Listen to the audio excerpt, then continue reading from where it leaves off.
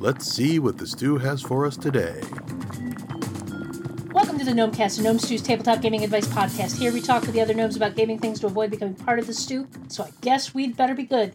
This episode is brought to you by awesome Patreon backers like the Perky Pixelscapes, the captivating Carla Everson, and the superlative Scott Adams. Today we have myself, Ange, along with Chuck and John, and today we're going to talk about how our props and minis gamers have been doing through this whole social distancing thing. Sorry.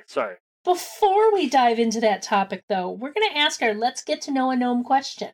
The question today is, what is the coolest prop mini setup you've ever seen for an RPG? And I'm going to start with Chuck. Okay, so I've got two. My first one I was told is technically cheating, but I'm still going to bring it up. And that was at True Dungeon, which I've only done once, but it was an absolute blast. And it was the point in the game when the rogue had to pick a lock. And they pulled out this device that was essentially like a version of Operation, where the rogue had to basically go through this whole sort of almost maze without touching the edges of it. And it was such a cool atmospheric thing because it was very brass and wood and sort of setting appropriate, while still being relevant to the game. And that's kind of a high watermark for me in terms of what a prop can or should be. But I guess that's not an RPG. So the coolest setup I have to see beyond that is actually probably the one that got me into building terrain for the first time, which was a Savage Worlds game that ended up being a full trailer park that had been sort of brought down to hell. And had great figurines. Everything was just beautifully painted. Decals. It was a professional artist that did it. So it was just on a whole other level, and it was absolutely fantastic. I think that Savage Worlds thing is going to be a common theme. I suspect so. Yeah. You all know where that was? Yep. And John? So I tend to be kind of a trash picking mini sort of gamer. Like I am not patient enough to do all the perfect sort of stuff, but I really like the cleverness and I like those sorts of things. So I'm gonna go for two because one of the coolest things I really like doing is there's a gaming store that has wargaming that goes on, but there's a day they don't do wargaming, and people go in there all the time and take all the wargaming stuff off the shelves, set it up on the giant wargaming tables, and are like, and here's how I'm running my D&D, and I put zero effort into this. And they have this giant, fully built out of, what was it, the dungeon bricks, or the person who made the silicone molds that you pour your own plastic. Her starts, yes. Made a whole enormous castle battlefield scene. And, I'm the sort of person who has that Her Starts mold and has never quite gotten around to using it. But so that's the most impressive, technically, interesting ones I've seen. It's just like people doing this at the store with all the just, kind of stolen Warhammer and wargaming stuff. But the one that I really like is one that I have done, which was a sea battle. And what I did was I went out to Michael's and got or Joe and some craft store. I don't remember exactly which one it was at the time. Got a giant sheaf of watercolored fabric and laid it out all over a bunch of tables. A couple of card tables, long plastic tables, TV trays, set them at different areas, and then I had it weighted so I could roll it every so often, and it would just roll the waves, and then we would put the miniature ships on it. But what was really cool and what they didn't know was I had some places planned. I couldn't fit the entire table in there. I couldn't cover every space. So there were some spaces that the moment they moved their ship onto it, their ships started dipping in. Which is when they discovered there was also a Kraken in their sea fight that had yanked their ship in. And they didn't discover it until they are like, all right, we move 6 squares this way. What? And I'm like, no, just go for it. Just let it. Because I'd already tested it. I knew it would hold it. It would turn it to its side. All their minis fell. I'm like, make your rolls. We readjusted. And I love those sort of simple, interesting, immersive. You get to watch this thing happen and be like, oh God, I'm falling overboard, even though it's a small piece of plastic that's falling off of a thing. You're like, no. So that's the one that I've enjoyed doing the most. And it definitely wasn't pretty, but it was fun. That's pretty cool. What about you, Angela? So again, back to Savage Worlds. A few years ago, now Savage Worlds is known for doing their fantastic mini setups. The local guys here in Western New York are known to bring some great mini setups. And whenever I've played at Origins or Gen Con, they take it to the nth level. They really go all out. There was once where I was playing some sort of Indiana Jones-esque game, and they actually had a pyramid where we entered at the top, and they slowly removed layers as we went further and deeper down into the pyramid. But the one that I found the most impressive was I signed up for a superhero game. I figured it was a superhero game. It didn't say anything about it being DC or Marvel or being a two-table game or anything like that, but it was basically a DC-Marvel crossover. We had one table of Marvel characters, one table of DC characters, and the climax of the game was all of us getting transported into this city that was an amalgam of Metropolis and New York City, and we had to fight a battle against Ultron and Brainiac. And it was a full city setup. They had skyscrapers, they had city streets, they had streetlights, they had cars around it. It was just, they had thought this through. Like, what are we going to do with a fight where we've got somebody playing the Flash and somebody playing the Hulk? What's this fight going to be like? What are we going to have in the city? And so they had one table for the Marvel game, one table for the DC game, and then a third 2 or 3 tables that had been pushed together for this cityscape. And it was so amazing. There, but for the lack of a winning lottery ticket, go I. The funny thing is that day at Origins, I had signed up for 2 games. I signed up for that Savage Worlds game in the afternoon, and then I had friends running a Marvel DC crossover in the evening that I had signed up for. I didn't know the Savage Worlds was a Marvel DC crossover game. And the funny thing was I got to my friend's Mutants and Masterminds game, which was a Marvel DC game, and the ultimate villains we were fighting were Ultron and Brainiac. It was kind of hilarious. Look, some flavors just go great together. It is the peanut butter and chocolate of comic books right there. Yeah, pretty much. So which one said exterminate and which one said eradicate? All I remember is in the first game, as I was playing Jesse Quick, who is a Flash family character, and in the second game, I was playing Scarlet Witch. And the funny thing was, like going into gaming war stories here, but the funny thing was, in that second game, the Justice League gets transported to Latveria, where they meet with Dr. Doom, and they're instantly like, he's a bad guy, his name is Dr. Doom, we can't trust him. In the meantime, the Avengers get transported to somewhere in the DC universe where we met Lex Luthor, and Tony thought, I like this guy's ideas.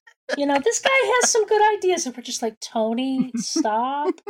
I mean, in defense of Lex Luthor, a sentence that, yes, I have said more than once, there are some interesting takes on that character over time. Yeah, there are. That I think they're worth reading for the interesting takes. Yeah. You're not wrong, Lex. Right. You're not wrong, Lex. You're just an asshole. Right. Exactly. And on that note, moving into our topic of discussion, we are coming up on a full year of social distancing, and most of us are had to have taken our gaming online. And I thought it would be, an interesting time to take a moment and chat with our gnomes who are known for their minis and props and check in and see how you guys are doing, because you haven't really had the opportunity to use your props and minis much in the last year. And I know, Chuck, you kind of just got into your prop making. You were venture, making some right awesome as everything stuff. Went down. Yeah. I mean, I had just gotten started, and I had a few enthusiastic players when that whole thing was getting rolling. It's kind of taken off since then. I've done a lot with the skills that I need to build to do more, but I've also been really blessed that I have some neighbors that I've been occasionally able to play with. But of course, as the numbers spike here in Maryland, we've been not able to see each other even within a single pod.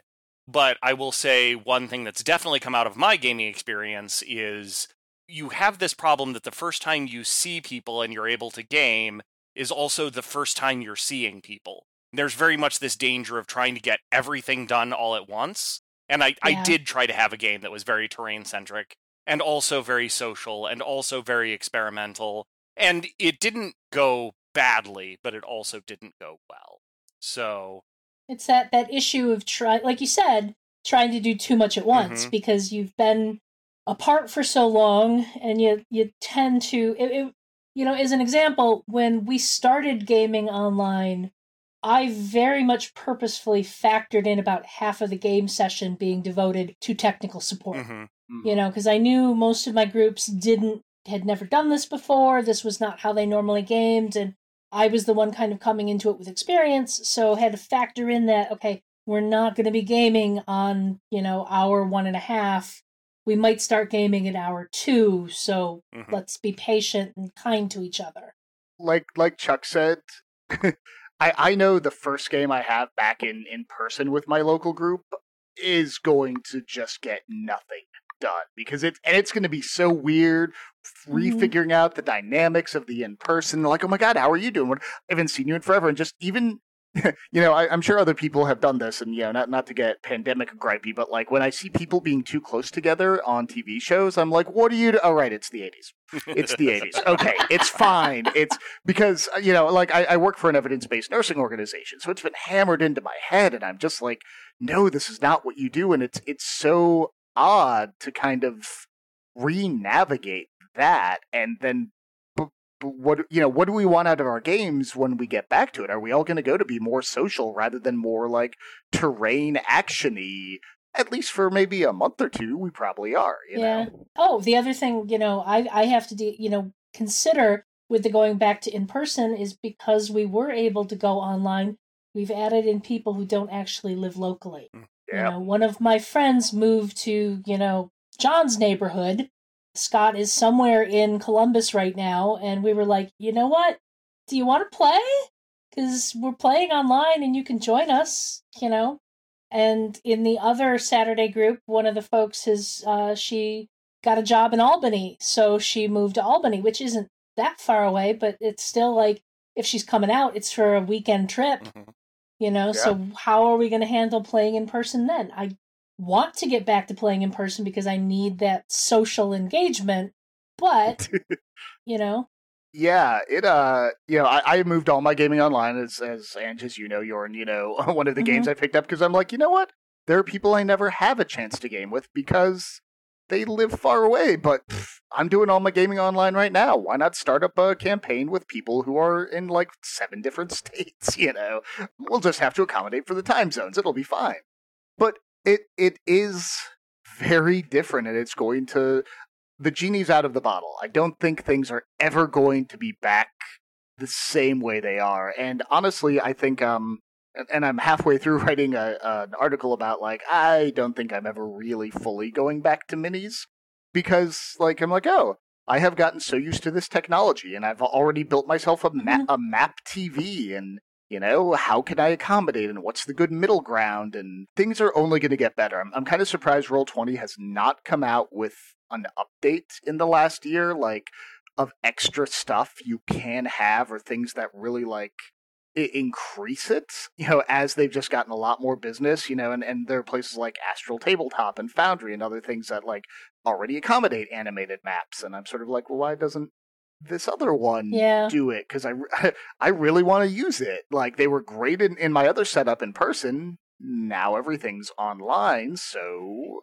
Yeah, hey, if anybody from Roll20 happens to be listening to this, I would also like to see support for animated maps. But I have to wonder how many of their development resources are taken up with their interface with D&D Beyond, which is honestly a beautiful, beautiful setup. And it's an ill wind that blows no one any good. But I think a lot of folks are starting to get to game with people they haven't gotten to game with for a while. I know it's certainly true for me as well. I know my group was having the debate this past weekend on Fantasy Grounds versus Roll20 because they both have their, it's a to run D&D in either of these things, it's a financial investment.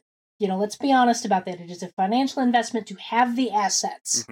Now, I think in Roll20, there's a little more wiggle room of, I have the stuff in the book over here, so I can plug it in over here. I don't necessarily need to have the book that this is in to have it. You just have to do a lot of copy and pasting and tweaking.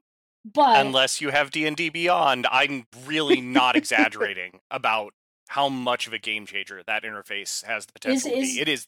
I was actually talking to somebody recently, and I think when she was running, it wasn't integrated because she basically had D&D Beyond and then would just manually put all of the stuff into Roll20. And you know what? That is phenomenal. I have already decided to take the leap and drop a bunch of stuff, buying it in like Roll20. I don't really want to go buy it again in D&D Beyond. Yeah. So I literally today just finished ending up buying almost everything in D&D Beyond, and there's content sharing set up such that if you are part of my campaign, you can view that. So if you want an invite, I have kind of a catch-all campaign, and I'd actually be really happy to like run the two of you through an encounter just so you can see how smooth it is, because it is genuinely a game changer. So, okay, end timeout. But let's get back to the topic at hand. Right. You know, because there is a degree of, I feel like some of the a similar creative energy to what goes into creating props and minis can also go into creating the virtual tabletop space. Exactly. They're not exactly the same, but they are similar. I mean, in a lot of ways, the virtual tabletop is much easier to do than the actual physical terrain. Certainly easier to set up and take down and everything else. But I think you're 100% correct. It is very much that same energy because you have to have that spatial sense. This is how far away the throne is from the goblin encounter that happens over here. Right. And, you know, I have found it's because we're kind of, we came from a 3.5 game that we morphed into 5e because we did go to like, yeah, I'm just buying all the Roll20 assets. I'm buying like, and it's an Eberron game, and we're doing it, you know, with airships, and some of my players cannot get over, the thing where I'm like, oh, it's pretty abstract. You're about 500 feet, and they hit Q, grab the thing, and be like, oh, I can't get over there. I'm like, your Manticore mount can get you, like, it's fine, just go ahead and do it. And I find, like, people are adhering to more of the technical. Like, it honestly is pulling us closer to a video game sort of paradigm. And I kind of love that. I already poured a lot of stuff from video games over to kind of make it easier and more interactive in different ways. So it's phenomenally easy to build maps that I couldn't, the water map, I've approximately made something like that for airships and other naval combat that's way better and way more useful and way more utilitarian. Like, it doesn't have the same impact, but it is easier and looks better. Mm-hmm. But then you have that thing where players look at it and I'm like, well, I just finished playing through my early access of Baldur's Gate, or I went back and played Shadowrun Returns. Okay, wait, how many square, and we're going to get trapped in those mindsets, no matter how much your DM or storyteller goes, yes, you can get there. But it's still, you can get there. So I wonder how much of that is priming, because the battle maps look like video games. One of the things that I try to do is have splash pages that are something other than a map. And when there's role-playing, people are not looking at a map. They're looking at an evocative picture. And of course, I'm saying all of this like I'm any kind of skilled with doing any of this and I don't screw it up every time. But that kind of thing, because if you show people a hammer, they're going to look for nails. If you show people a battle map, they're going to start thinking about tactical stuff. And that is something that we're missing from the in-person game, because I can't hand you the Wand of Orcus that we made and has the cool shining light that makes you think Wand of Orcus in my hand.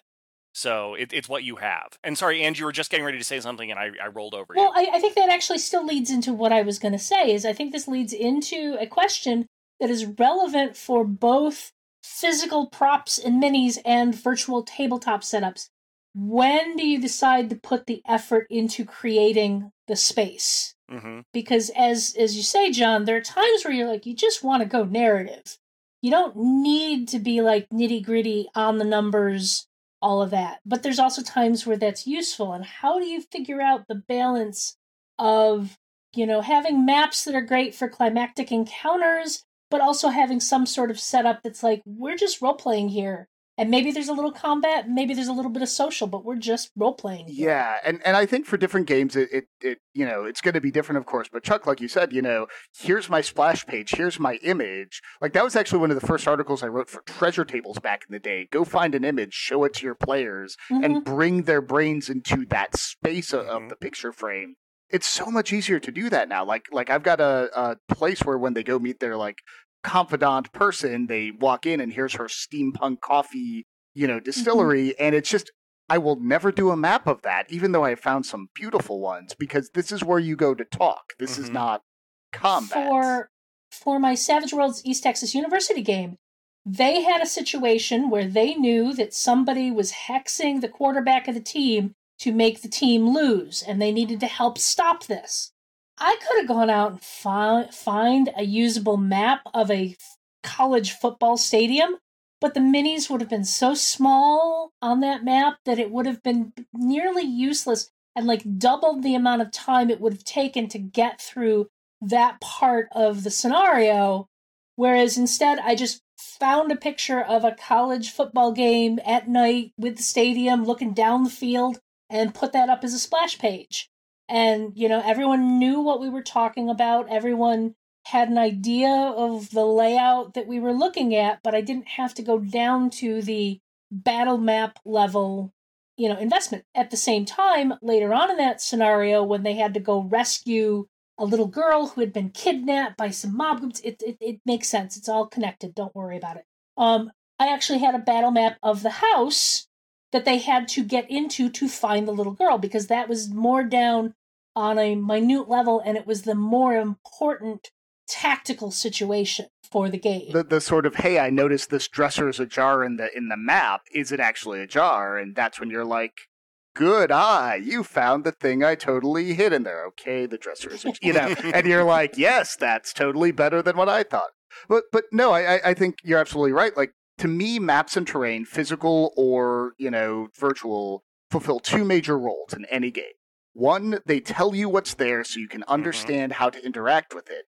And two, they wow you a bit. They make you go you can just draw out on your grid paper, and that's phenomenal. It's more abstract, like you know where stuff is. But if you're like, and here's the Indiana Jones temple, like you said, people are like, oh, yes, amazing, and they're suddenly more excited. And I feel like that's almost automatic when, I go to like our battle maps and I'm like, oh, saving for later use, because it's got the wow factor built in.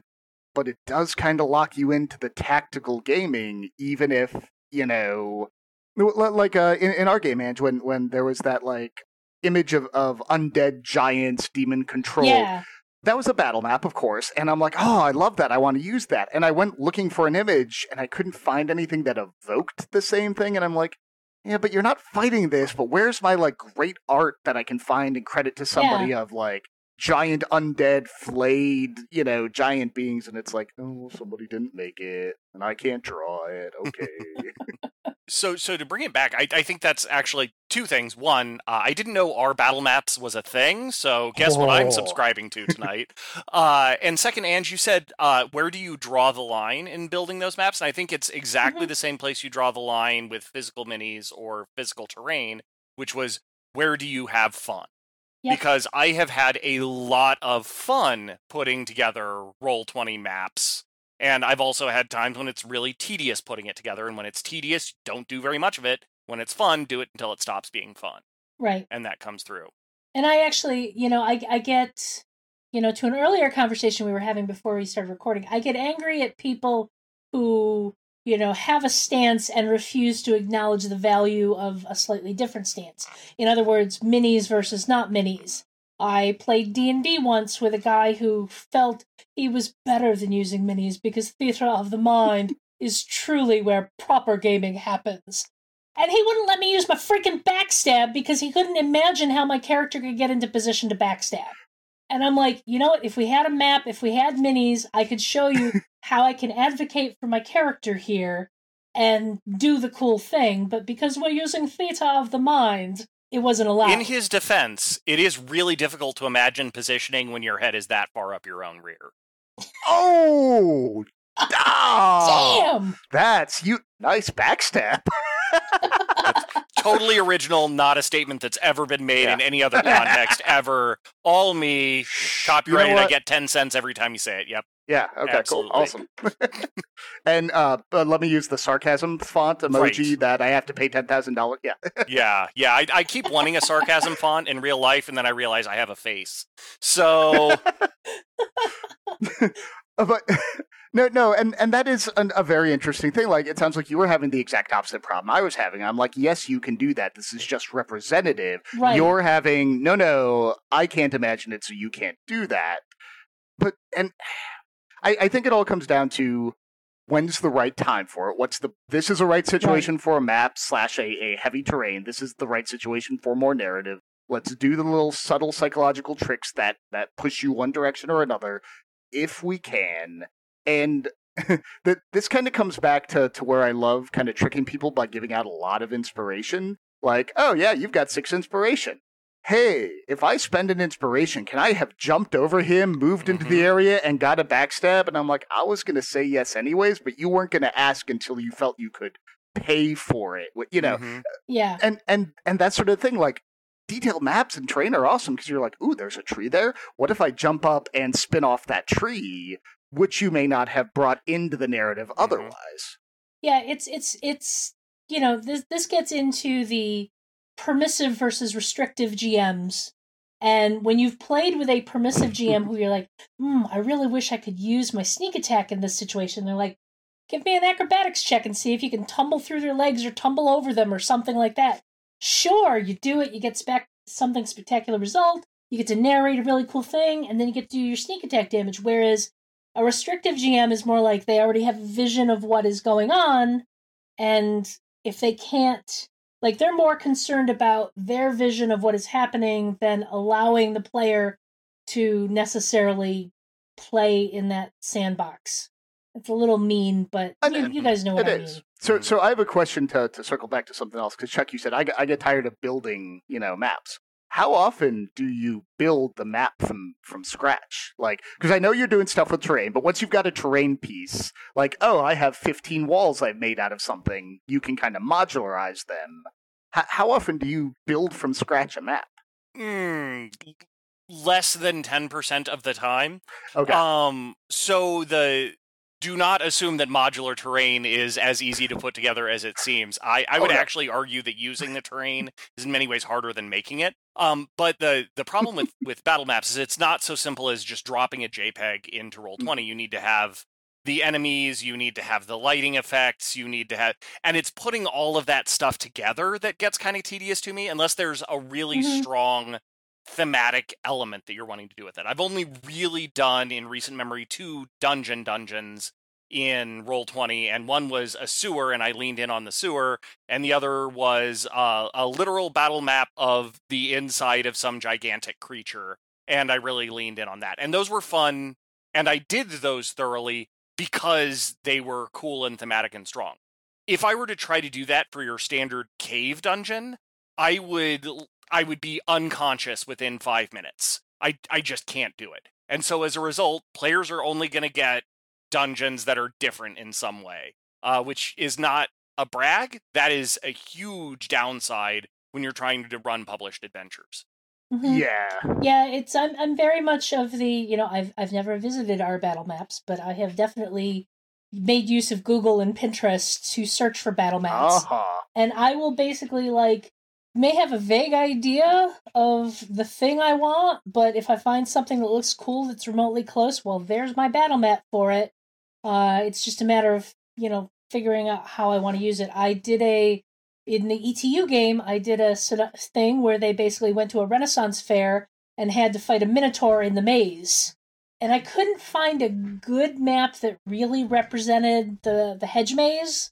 Not one that that worked for what I wanted without me doing a whole lot of photoshopping and playing with the image. So I basically just found something remotely close, narrated up to them finding the center, and then having to fight the Minotaur. So they had a cool scene for where they were fighting the Minotaur, but we didn't worry about the rest of the hedge maze because it just got too tedious to try and find something. So I think it dropped just a day or two before this, but I've been porting over things from video games, and I talked about the minimap in video games, and how back in, anytime you open any JRPG, there's a little just hand-drawn, like we would have done on grid and paper back in the day.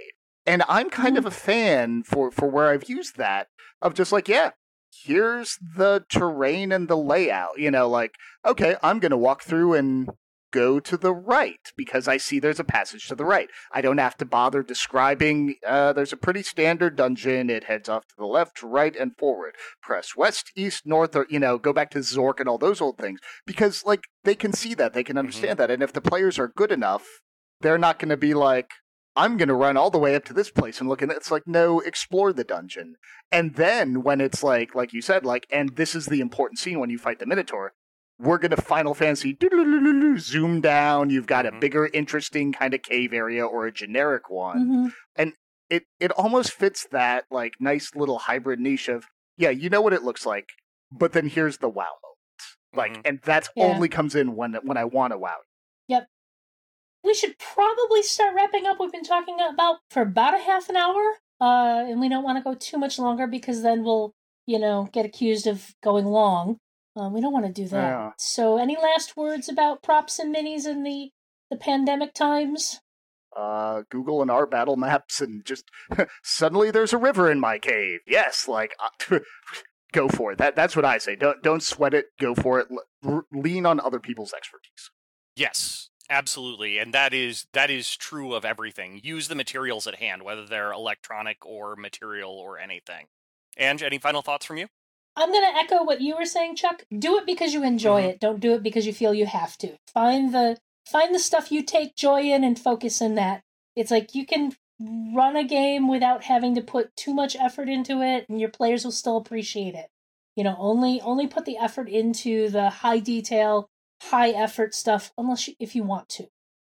So, this show is funded by the Gnome Stew Patreon. You too can become a Patreon backer by following the Patreon link at the Gnome Stew website to the Gnome Stew Patreon. This ad is brought to you by Honey, I Shrunk the Gamers. Want to give your players the real deal once we can actually get back together in person? Set up your terrain and shrink your players down to give them a mini eye view of the terrain they're fighting monsters in. That Tarrasque is going to look pretty impressive when they're looking up at it. If you're enjoying the Gnomecast, you'll probably like many of the other Misdirected Mark shows. Here's one to check out. Jianghu Hustle. Train alongside fellow students Eric Farmer and Eli Kurtz in Jianghu Hustle. Eric and Eli make their kung fu stronger by watching wuxia films, then discussing how to apply their observations to game design. You can find all of us at gnomestew.com, at gnomestew on Twitter, and gnomestew on Facebook. Chuck, where else can we find you on the internet? You can find me on Twitter at InnocuousChuck, which is approximately 1 part gaming to 9 parts leftist politics. So feel free to follow if you want. Give it a shot. You'll learn a lot about me. What about you, Ange? You can find me on Twitter and Instagram at Orikes13, Orikes 13, though Twitter's kind of quiet right now, and Instagram is mostly pictures of my cats, but there you go. John, what about you? Mostly right now in our battle map, stealing other people's stuff. No, I can be found wherever good or mediocre John Arcadians are bought or sold. It's pretty much just me out there on the internet, except for the Doppelbur, which many people have heard of. But if you Google me, you'll find me. So do you think the mini-map of the stew is ready for us this week, or can we sneak out? I don't know. I personally would not mind being in the stew at this point, just so I can see other people. Even if we are in the process of being boiled alive. That's a sacrifice I'm willing to make. The perspectives change as time goes on. Yeah, it's true. But since I made the map of the stew and have been around since the beginning, I know where the secret passages are in the tunnels, and I'm okay living. Okay, just to bring it back for just a second, have we ever actually made a battle map of the Gnome Stew headquarters? Because I need that. And on that note...